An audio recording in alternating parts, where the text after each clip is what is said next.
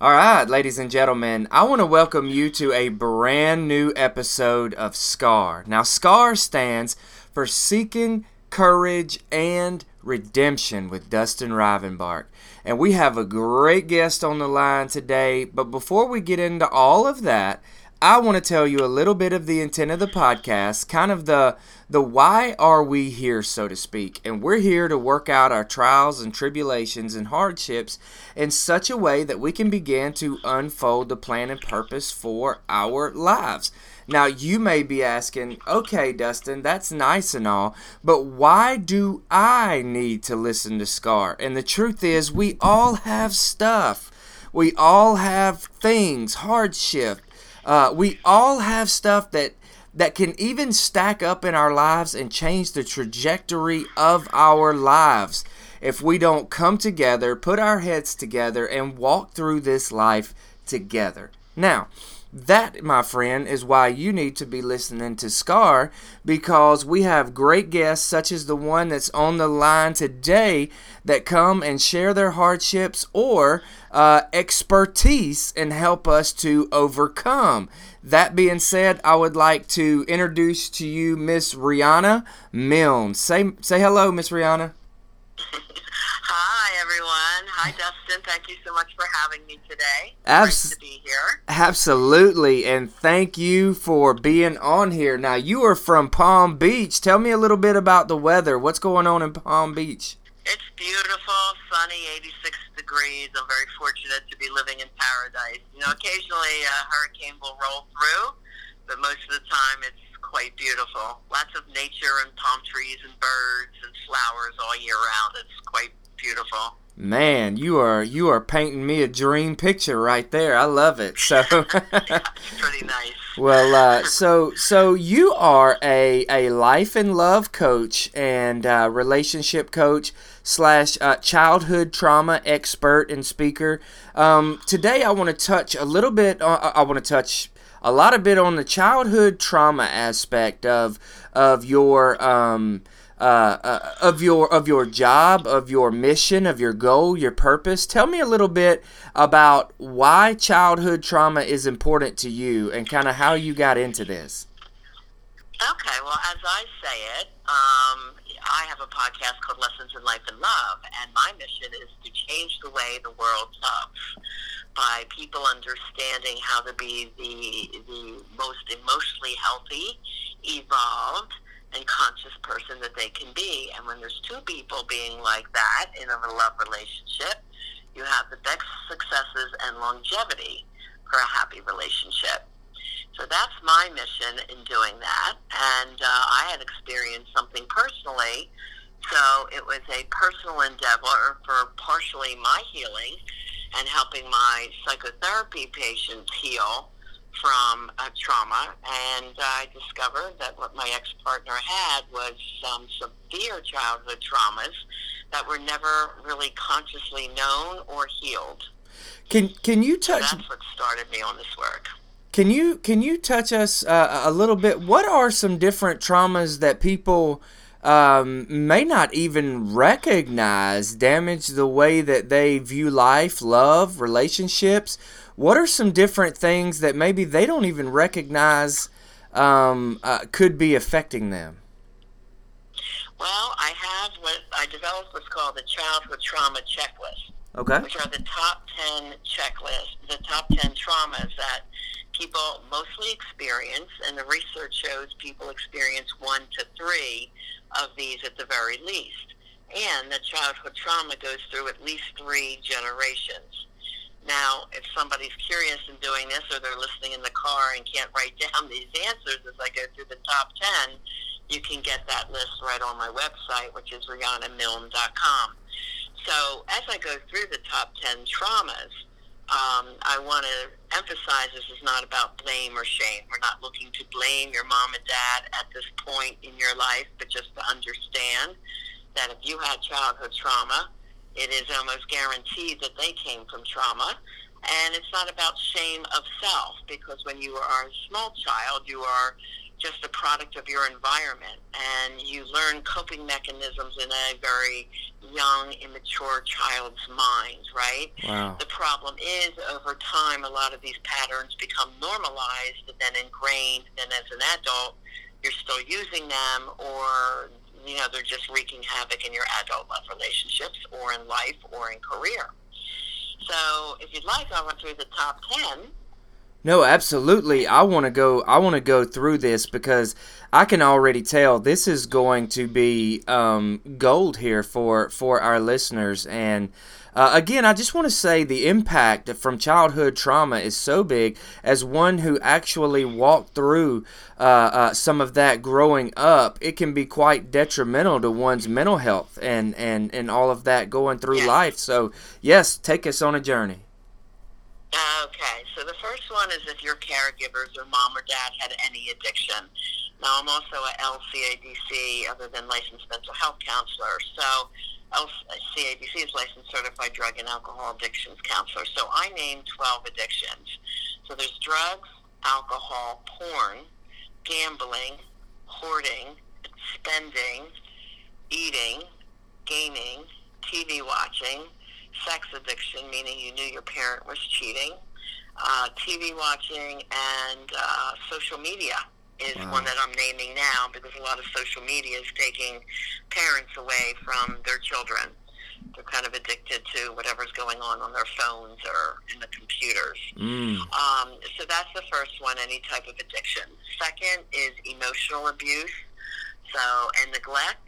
So we know what that is. The third one is verbal abuse. Now, this is an interesting one, and it's very profound. Most people would say, well, that's yelling and screaming at me. Yes, that could be it, but also witnessing mom and dad yelling at each other, or not hearing the words, I love you, not hearing, great job, kiddo, I'm proud of you, and instead you hear verbal put-downs like, why don't you change that? You look pretty fat in that. So it could be a lot of verbal messages that had come your way over time that just made you feel unworthy or not good enough. So verbal is a big one. I love in that. Sorry, I'm sorry. I love that in that verbal abuse, you don't just say the things that you may have heard, but verbal abuse can also come in the things you never heard. That's something we don't think about. Yeah. And I know I'm a baby boomer, and my mom did not say the words "I love you," and I asked her. She goes, "Well, I didn't hear those words." Yeah. I grew up in the Great Depression. We were all worried about survival. It wasn't time to be emotional, And I said, "Well, your kids need to hear this, Mom. It's important." Right. I finally had that conversation at age 24 with her. And then the thing is, if you become a parent, and I said, I'm going to become the mother I always wanted. So my kids hear it all the time, Right. So we can always change whatever patterns we were given. That's the important thing. Yes. Okay, so the next one is physical abuse, rape, or molestation. And the physical abuse could have happened inside or outside of the home. If you went to school, your home life could have been perfect, but walking to school, you might have been beat up by a group of kids or something like that. Yeah. The next one is abandonment, and there's fault and no-fault abandonment. So a no-fault abandonment would be, if a parent happened to die early, if they went off to war, or if they traveled a lot for work. Now, I worked in the schools with kids of trauma who were emotionally upset. I had a lot of the ADHD identified kids, but a lot of these kids really weren't ADHD. Instead, they came from traumatic homes or situations, and when cortisol is up, which is a flight or fight response, memory and focus goes down. Wow. So way back in early 2000s, I had Miss Rihanna's relaxation room. They're in there meditating. I use music therapy, talk therapy, and I'd send them back to the classroom very zen, chilled out, able to focus.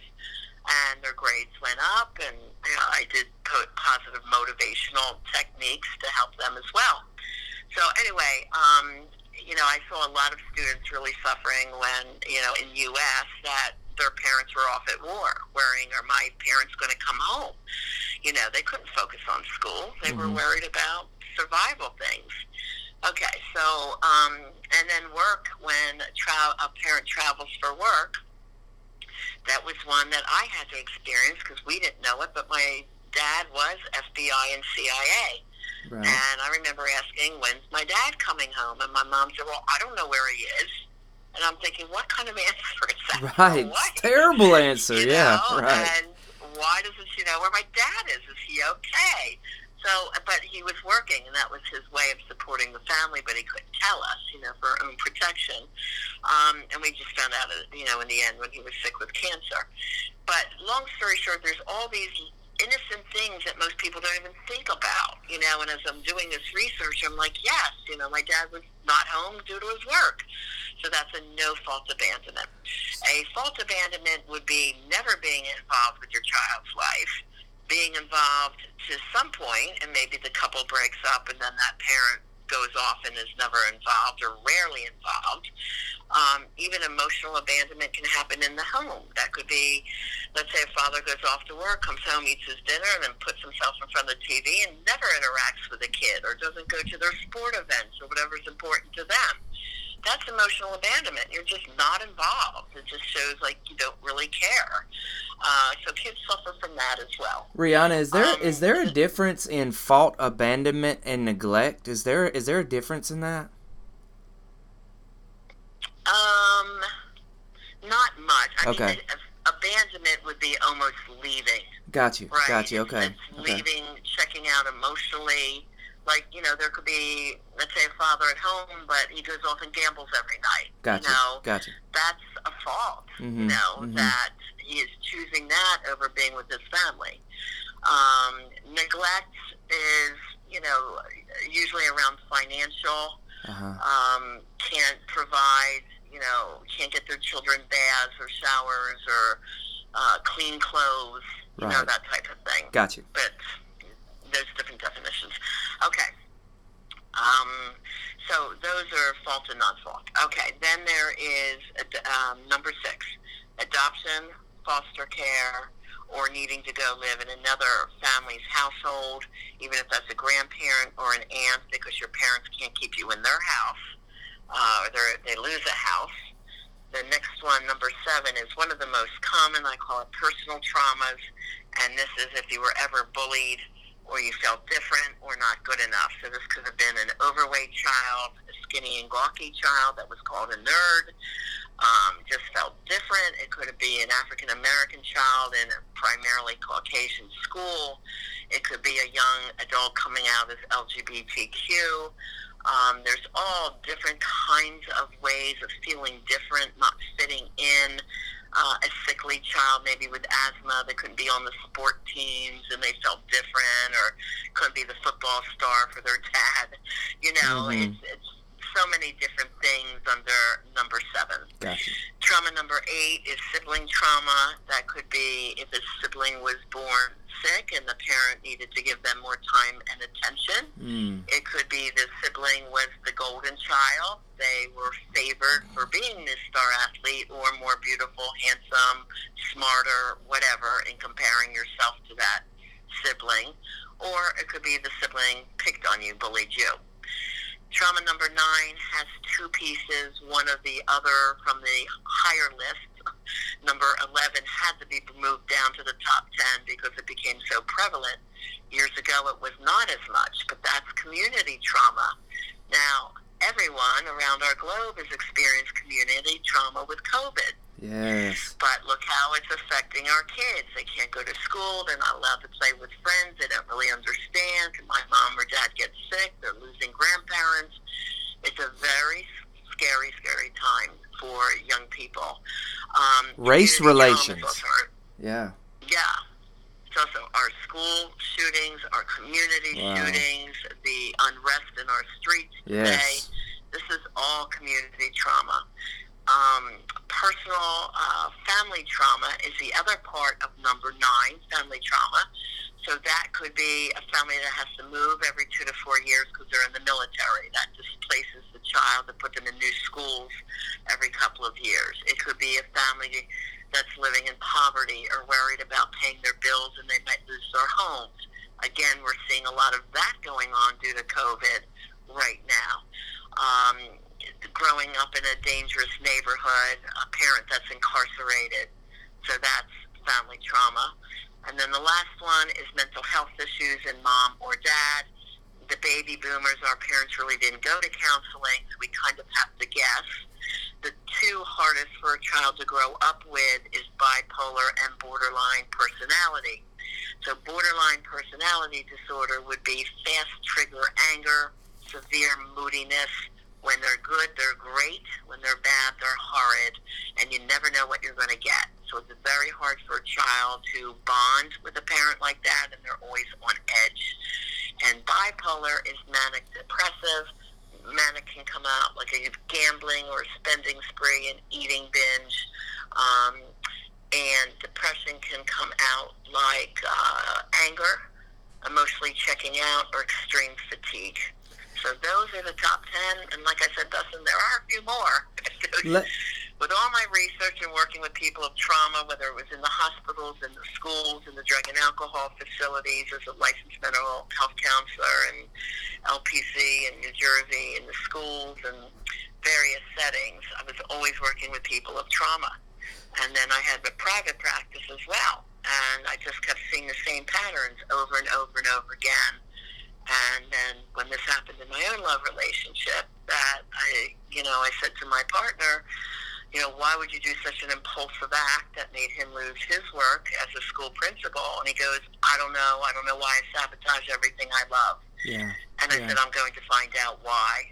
And that's when I proceeded to do this research. Look, I just want to pause for a second. I want to run back through these. And as somebody who's hearing these 10 for the very first time, I want to let all the listeners, as well as this is so important because this encapsulates. I think this is everybody.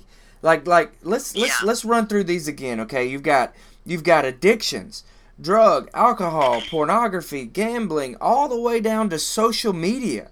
That stings in the heart right there because I know I've done that. I've been a victim of being on my own phone too much around my kids. And then you've got emotional, and then you've got verbal abuse, physical abuse, abandonment, whether fault or no fault, adoption, foster care, personal trauma, sibling trauma. I know so many who are dealing with sibling trauma from many different points of view, like you named. Community trauma, that is all of us. Somewhere there is something going on within our communities that is affecting all of us. Especially in this past year. Yes, and so I think there's so much we can. Difficult year. I think we can really learn from all of this. The mom or dad mental health issues. You're exactly right. The baby boomer generation, they didn't get diagnosis. I am for certain that my mother was bipolar or something like that, but they did not have diagnosis. She was super fast triggered, and she was she was great when she was great, and it was horrible when it was horrible, and so it was a roller coaster. That's borderline. Yeah, and so now let me ask you this: when you look at all of these top 10 trauma, how does that affect one's ability to love or one's ability to function in adulthood? What are some examples of bad patterns, destructive patterns? Sure. Yeah, let me go into that. Well, it impacts people in life, and life could be ongoing anxiety, bouts of depression, feeling stuck and can't move forward, can't lose weight, feeling sickly, irritable bowel syndromes, migraine, so physical ailments. In love, it comes out many different ways. It could show up, let's say, jealousy and control. That could be someone that had trauma number 7, the bullying, didn't feel good enough, and the verbal messages that they're no good, they'll amount to no good, so they might fall in love, but then they're very jealous, controlling, afraid someone's going to take them away from them.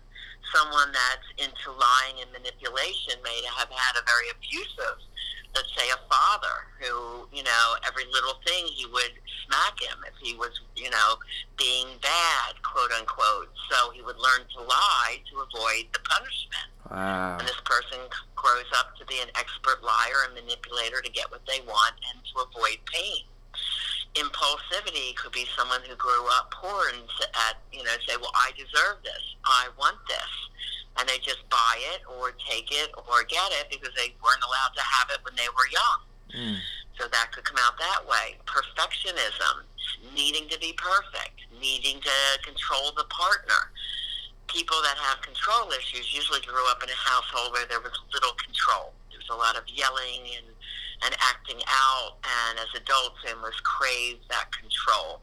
Now, control in the workplace can be great. You can be very organized and have control and get a lot done and be quite successful. A lot of my clients are very successful in business but struggle in love because they figured it out. Or let's say a child that was berated at home by their parents, they might have become the teacher's pet and gotten good grades. So they're like, okay, with good grades I can get out of the house, maybe get a scholarship, I'll show them I'll amount to something, and then they can succeed in business. But then they never quite handled the love piece. So how does that translate? Sorry. Like people that have imposter syndrome, they become successful, like our actors or entertainers, and then they sabotage themselves, feeling they don't really deserve it. They don't deserve the high income or the praise. And a lot of people get into the acting field that have come from trauma. I do have some celebrity clients that, they said, I wanted to be noticed. I wasn't noticed at home. I was always told I'd be nothing, and I wanted to prove I could be something, so things like that where they wanted to be noticed, and then later it catches up with them with imposter syndrome. I think that's why a lot of women. A lot of times you see suicide rates in your famous actors and all of that kind of skyrocketing. It's like they get the world at their fingertips and realize that's not what they were after all along. Right. It's the self-love and the confidence and love of friends, the simple things that make people happy. But they're driven by, this need to be successful because of what happened in their childhood. A lot of women have people-pleasing behavior. Again, let's say a young girl grew up with an alcoholic mom, and she was negative and angry and hungover in the morning, so this little girl would get up and get her siblings up, dress, make the lunches, get them to the school bus, do everything so her mom wouldn't be screaming at her and her siblings. And then, she's used to people-pleasing, and she might get some love, like a thanks, hon, or something where, not the yelling and the screaming. And then, they'll come in as a married woman and say, I don't know why my husband and my kids don't love me as much as I love them. I do everything for them, and they do nothing for me. So she's using people-pleasing behavior to get love because that was the pattern she learned as a child. That was her survival system. And then any kind of abandonment issues often leads to clinginess, codependent behavior, love addiction. So people that have love addiction, the average rate of breaking up and getting back together with someone who's toxic is 7 times. And then if they finally break free of that one, it usually tends to be a similar person of the similar personality type in the next partner. We call that relationship repetition syndrome. Same type of person, different face, same personality type over and over again. Yes, and we see that so common in a lot of our young women and men today, and we see them getting into a lot of the same relationships, and sometimes you want to look at them and say, are you serious? Why again the same? And a lot of times there's often deep-rooted issues there that have led them into that same type of relationship over and over and over. Well, unfortunately, especially in the U.S. here, we learn that falling in love happens through chemistry, especially the males. They're hardwired for attraction because their caveman brain is made to procreate the race. But that's one of the most dangerous ways to fall in love, because it takes you right back to your childhood dynamics, what is normalized and, quote, comfortable, unquote, in the brain. So people will repeat the same dysfunctional patterns, going for the same type of people that aren't emotionally healthy if they grew up that way. And people of trauma attract people of trauma. The good news is you can stop the pattern by working with, I'm a CCTP, Certified Clinical Trauma Professional. So it's very important that you work with someone that's really educated in the trauma piece. So for someone that may be noticing some of these symptoms playing out in their life or some of these things, how does someone even begin to find healing through their trauma? Well, it's quite a process. I work with people 4 to 6 months. The trauma work says ideally it's 6 months. We do things to get trauma out of the brain and the body cells. I have a 150-page workbook based on my research. So they do worksheets. They give them back to me. From their answers, I can tell what they're slipping into or what they revert back to. So everybody is a different puzzle. Some people are failing in their career. They keep getting fired, or they're bossy, so they're not succeeding in business, or they're afraid to take the next step.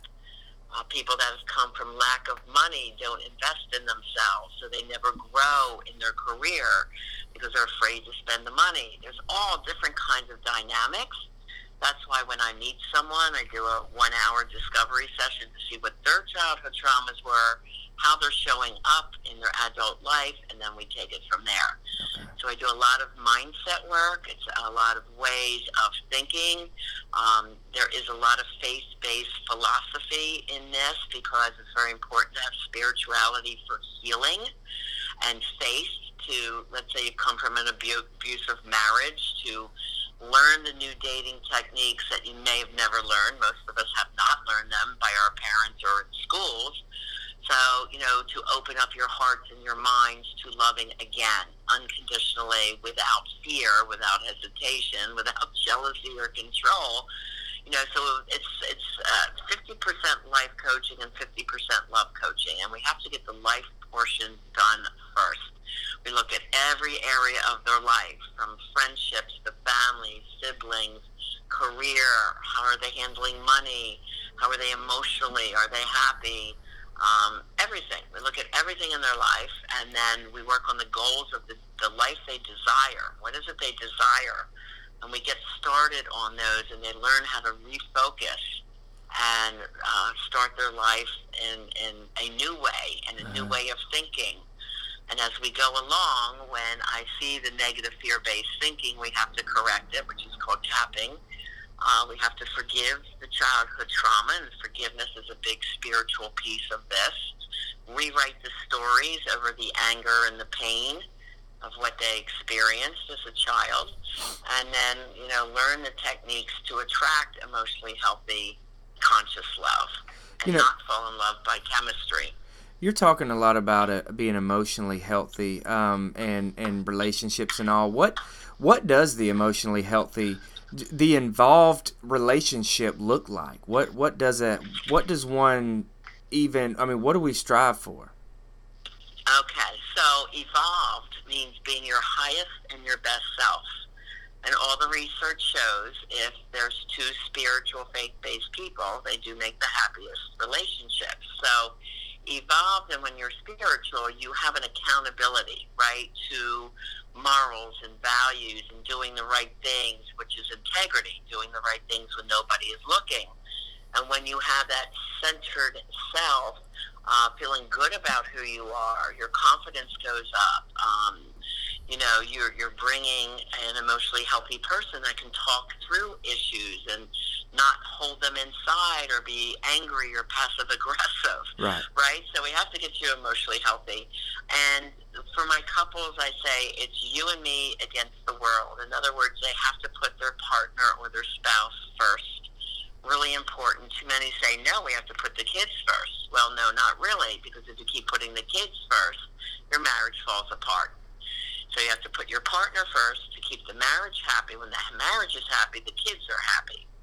And then there's a balance between you, me, and us. So each of you have to find some purpose and enjoyment in your work. So let's say the woman really enjoys her work all day, and the man hates his job, so he comes home to a happy woman but complains and unloads and vents for an hour. He's angry with the kids. Again, so this is going to cause heartache. So it has to be two individuals that each have their childhood traumas and their life in order, happy. And then, it's you, me, and us. So your time could be, time at the gym, in meditation or a yoga class, doing your work that you love. And then, your us time is your date time where you're going out and just spending quality time with your partner. Gotcha. For my singles, I say you have to be what you want to attract. So, if you want an emotionally healthy partner, you have to get your moods aligned. You have to heal this, anything that you're dealing with past trauma. If you want a financially secure partner, are you that? You don't want someone to rescue you. You don't want to have to need a partner. You want to desire one. So it's two strong, healthy people coming together. You want to know what your top requirements are. When I work with younger people, I always say, let's say it's a woman, are you someone that sees yourself as wanting to be a mother and a wife, a wife and a mom? Oh, absolutely, I want to have kids. So if she's out there dating for chemistry, she could be falling in love with someone that doesn't want kids. So, my people ask by the first or second date, are you a man that sees yourself as wanting to marry and having kids? And a lot of women are petrified to ask that question. Oh, I'll turn them off. It's like, look, a man wants kids will say, yeah, I want to be a dad one day. So it's getting beyond the fears of speaking up for what you want. These are what we call requirements. And then there's emotional needs and functional needs. The emotional needs are things like affection and loyalty and thoughtfulness and how they treat you in an emotional and loving way. Functional needs, are they a good communicator? Are they a great co-parent? Do they help you around the household? And then you have to have a shared vision for your life together. If one wants to retire in Florida because they love the sunshine, the other one wants to retire on a ski mountain, well, then you don't have the same vision in life together. So you have to have a shared vision that you're both working towards to make your life feel complete and have purpose. Look, these are golden nuggets. I mean, for relationships, for all the way around. This is really good stuff. Thanks. It is important. And then, of course, the faith-based practice together.